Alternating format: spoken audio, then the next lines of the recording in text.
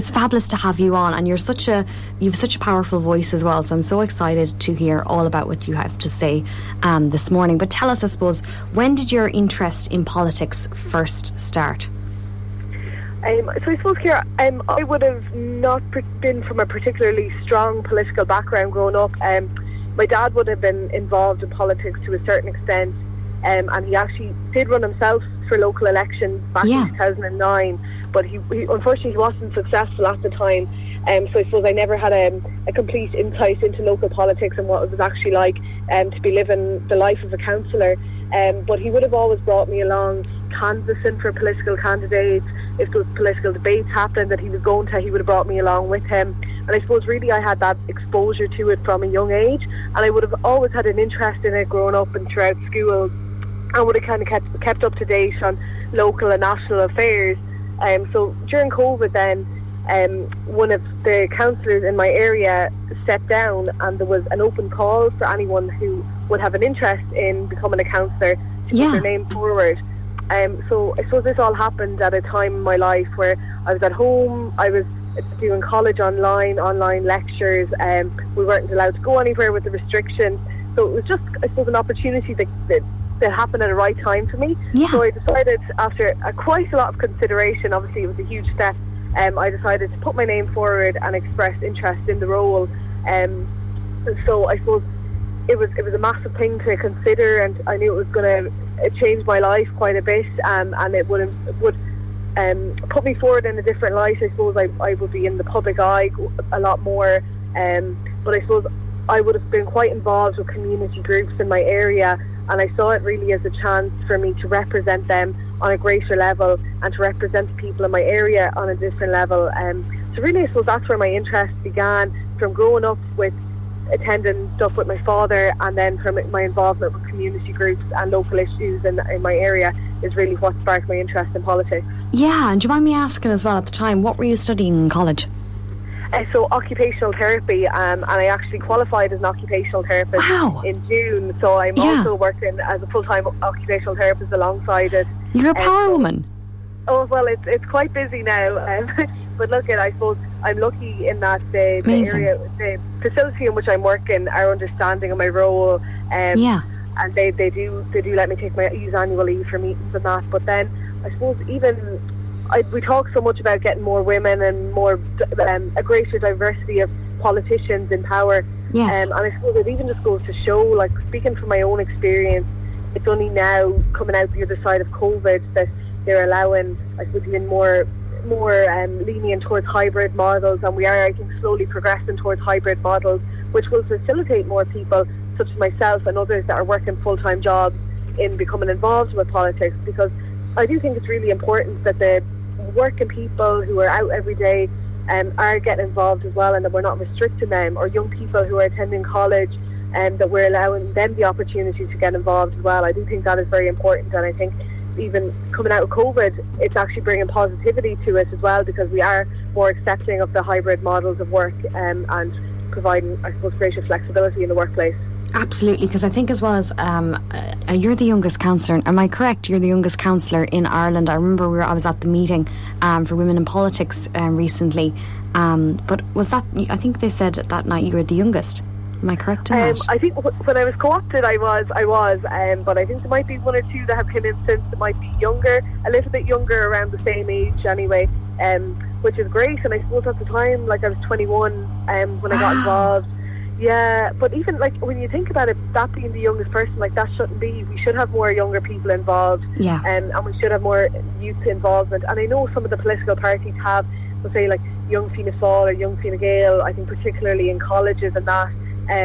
But I suppose we just need to promote it a bit more and make people aware of what the role is and what they can become involved in, and how we can get them involved, even if it's not directly through obtaining maybe a councillor position or TD, etc. Even just in the background, getting involved with politics or groups that bring policy forward, and really just pushing on important issues. I think so, and I think what you've really done is you've paved a path. I'm sure the younger councillors have just started as well recently, they had you to look to as well as an example. And I think, I really do think that it's really important that, you know, young people do stand up and put themselves forward. So amazing that you've done that, and you've had some fantastic success since. I suppose, tell us some of the issues that have been coming up, we'll say, in the last little while that you've been able to tackle, maybe, or what's on the agenda, we'll say, at the moment, or what's been significant. Yeah, so I suppose at the minute the biggest issue, I suppose, coming out of winter, I suppose, is the hospital crisis.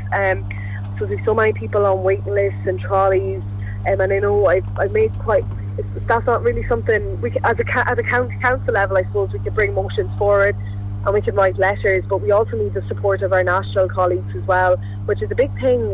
Liaison with TDs and senators is also a huge part of the role as a county councillor, and they have been great. Our local TDs and senators have been great on representing us on those issues as well. So quite a big thing that I have, and I brought a motion forward to Roscommon recently, was the dental services.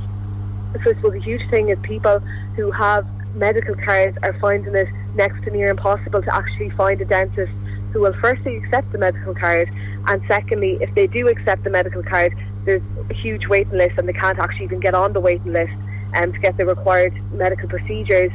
And I suppose, coming from my perspective, there is evidence to show us that poor dental hygiene actually leads to further physical health problems, and I suppose it's just really recognising these cycles and figuring out where, as from local political level and then from a national political level, we can target these areas to have a knock-on effect to hopefully reduce further waiting lists. But so that's one aspect of the role, is really making representations to a national level, and then looking more locally then. So for example, we have our at-low municipal meetings where we would discuss issues in South Roscommon, so that would be the area that I'm representing. So I suppose you have your day. Quite a big thing at the minute is road safety. Unfortunately, we've had quite a few road incidents around the South Roscommon, kind of East Galway area in the last couple of weeks. Yeah. And I suppose firstly I'd just like to offer my condolences to the family and friends of all those people, but I suppose we do need to recognise why these issues are happening and how we can prevent them, how we can promote road safety, what the council can do. I suppose there's great schemes out there, like low-cost safety schemes, which can install flashing lights to alert drivers to their speed. Because I know, you know yourself, Ciara, like when you're driving sometimes, when you're used to the same route all the time, it's easy to kind of, to almost become robotic, I suppose, exactly, when you're driving. So even simple things like a flashing sign can just help alert you to slow down, or more visibility at junctions. So I suppose making representations to clear hedges or clear corners where possible, and I suppose really just advocate the need for the funding for these services and these resources. So I suppose it's really just listening to what the local people need, what they want, what needs to happen, and then just advocating for that on a local level. I think so, because in these rural roads, it is ridiculous when you see people travelling at 120 miles an hour. Like I've seen as well in Athlone, we'll say that area between Kiltoom and Barrymore. I know they've reduced the speed. It used to be 100 there, but it's gone down to 60. And I'm so glad they've done that, because oftentimes you'd pull in there at the garage, or you'd pull in at the garden centre, Mulvey's, or the strawberry van was also there during the summer. And oh my God, if you to cross the road, you'd be taking your life into your hands. Like, it's impossible to cross the road there, because people are constantly up and down. There's been so many crashes in that area. So I do think what you've said, you know, reducing speeds, but putting in those little measures, they make a massive difference in the long run. Yeah, and I know you mentioned about that particular road, and unfortunately, as far as I'm aware, and I'm open to correction on this, but as far as I'm aware, that reduction in speed isn't permanent, so it's temporary while roadworks are happening, unfortunately. Okay. But I know that particular section of road is something that myself and the councillors who've actually been in there quite a little bit longer than me have been constantly advocating for the reduction. Yeah. So unfortunately for that, we need consent from Transport Infrastructure Ireland, or TII, which seems to be a constant thing. So we're constantly liaising with them. We've met them in Dublin to discuss this issue. So we are continuing to advocate for the need to reduce the speed limit along that road, because like you said yourself, Ciara, cars fly along that road. And it is very, very dangerous. And there's loads of other roads along the area that we are advocating for reductions of speed limits. So I suppose hopefully we're heard on a higher level as well, and all we can do is continue to fight our battle locally, and hopefully that's carried through at a national level and we see some impact and some change on those roads. Absolutely. I think exactly, you've touched on an awful lot of things there that are real big issues for people. I might just ask you as well about the housing, because you have another perspective on that. As a young person, and what are you hearing as well from other young people like yourself about the issues with trying to get accommodation? Because I know that's huge at the moment, we'll say. And I suppose rurally as well, a lot of people I see as well trying to move out of populated areas like Dublin and come down to the countryside. Is there enough resources there, or is it very, very, very small? Definitely not. Speaking from my own perspective, I'm still living at home, and I'm thankful to my parents that I have the ability to do that. But even from my own perspective, like, there's nowhere affordable for me to rent nearby that would be convenient for me. I have friends and siblings going to college.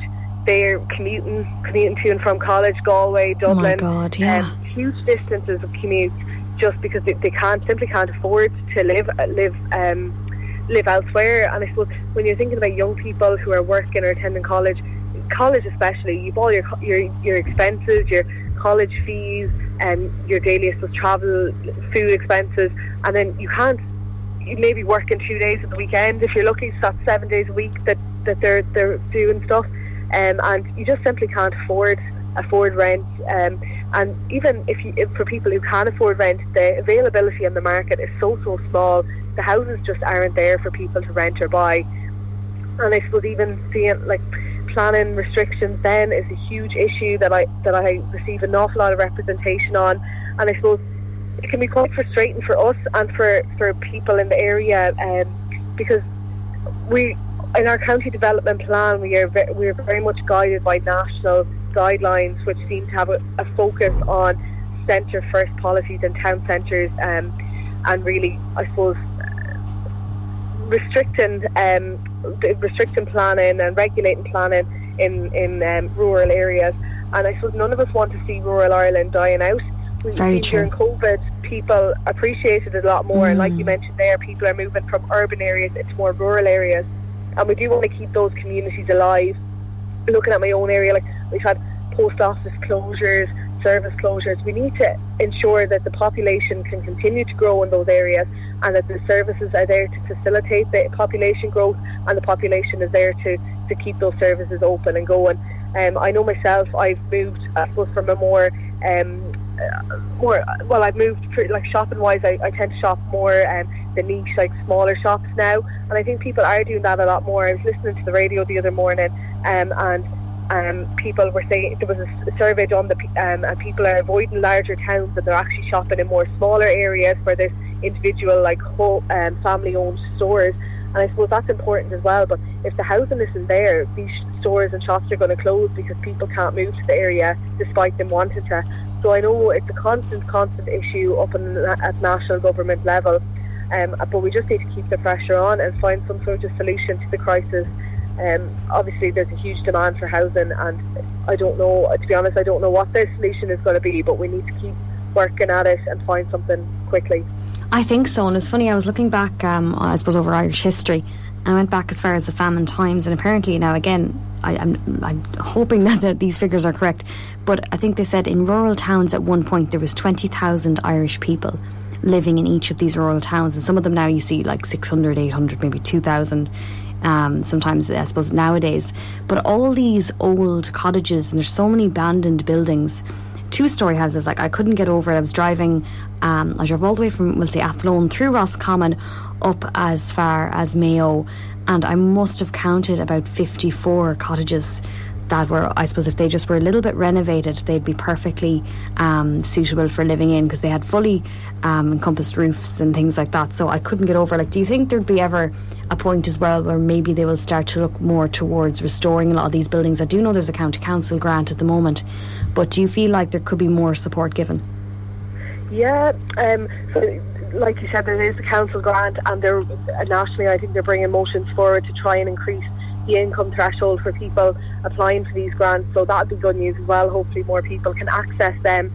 And like you mentioned about the derelict houses, I suppose they just need a bit of TLC or a bit of renovation, there is some grants available for people who want to renovate those old houses. Now, I mean, the money isn't huge that is available, but for people maybe who have these houses on their property, it might be an incentive for them to begin the renovations and maybe then even sell or rent or allow other people to take over the renovations and just provide some accommodation. So I definitely think we will, even I know locally that myself, I see some houses that haven't been open for years, have people living in them, which is great to see. So hopefully the more people will get involved in that initiative, and hopefully more people will see the benefit in renovating those houses and reopening them.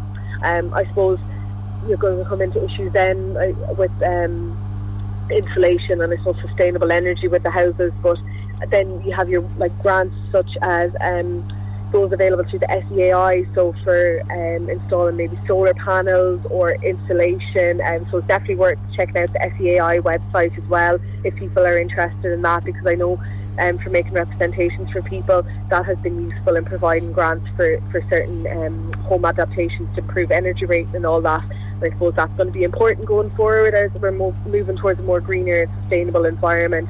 It's going to be essential. So there definitely is some grants out there. I'm not pretending that they're great. They're definitely not, but they are a start to hopefully moving in the right direction. And hopefully in the next few years of continued work and effort, we can see more accommodation being available and at an affordable price as well. Absolutely. And I just want to ask as well, while I have you on the line, I suppose for young people in politics and women in particular, why do you think some women maybe are shying away from politics? I suppose it can be quite difficult. Like we already mentioned, speaking from my own perspective, when I entered politics, I was one of the youngest councillors and I was a woman. So really, I was kind of outnumbered on both perspectives. And it can be quite difficult and daunting stepping into an environment where you're the odd one out nearly, where you're the one that's different. But I suppose as more people get involved, or I would hope that women see this as an opportunity and young people see this as an opportunity to realise that, okay, why should they not be involved?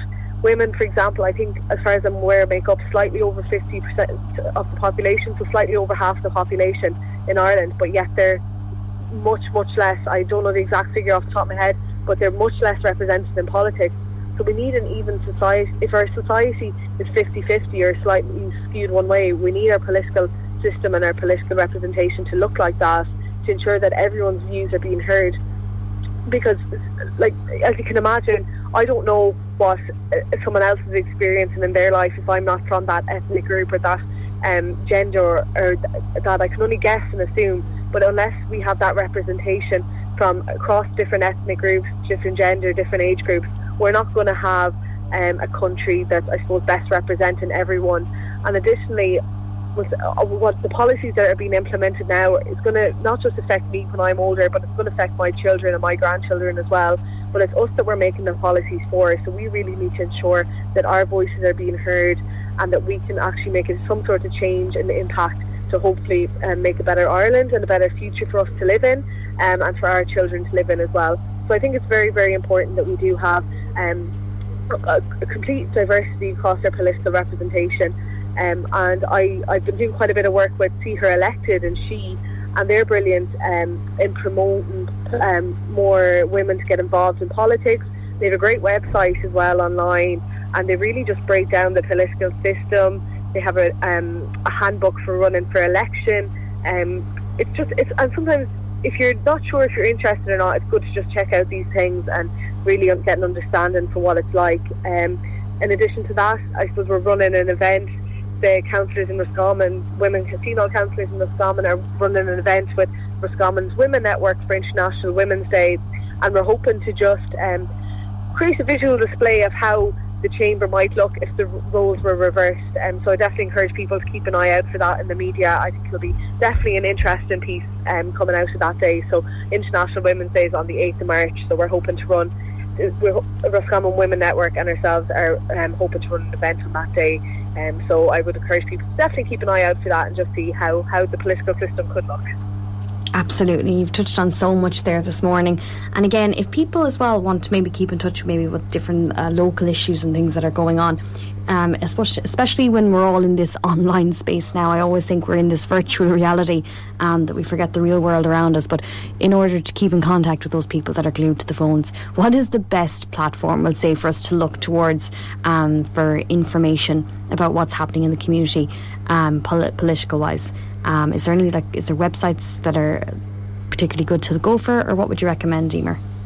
Yeah, so I suppose for if you're thinking about maybe grants or local funding that's available, either the Roscommon County Council website or the PPN, the Public Participation Network, they're two really good websites up to date in funding. Then we'll say social media wise, Roscommon County Council again, and myself, Councillor Eimear Kelly. I'm on all social media platforms of Councillor Eimear Kelly. I tend to share a good bit of political information and stuff that's available, or any of your local TDs, senators or politicians will usually be quite up to date on political information. But I suppose even just be mindful that what we initially see or hear in the public media may not always be true, so definitely background check and keep yourself up to date. And look, at if anyone has any issues or anything, feel free to contact me either online or any other way that they want, and I definitely make representations on them. There may be some issues that I'm not aware of, but definitely feel free to get in contact with me as well. Well, you've been a breath of fresh air to have on this morning. Thank you so much for coming on and sharing your perspectives and everything that's happening at the moment. And also, just is there anyone you'd like to give a shout out to as well this morning that's listening in? I don't know. I can shout out to my family. They're probably at home listening. So, look at have a great week. It's a 4-day week this week, so a short week after the bank holiday. So, thanks very much to everyone who listened in this morning. And like I said, I'm available if anyone has any questions or anything. Fabulous. Thank you so much, Eimear. Have a lovely day. Thank you, Ciara. Take care. Thank you. Bye. Bye.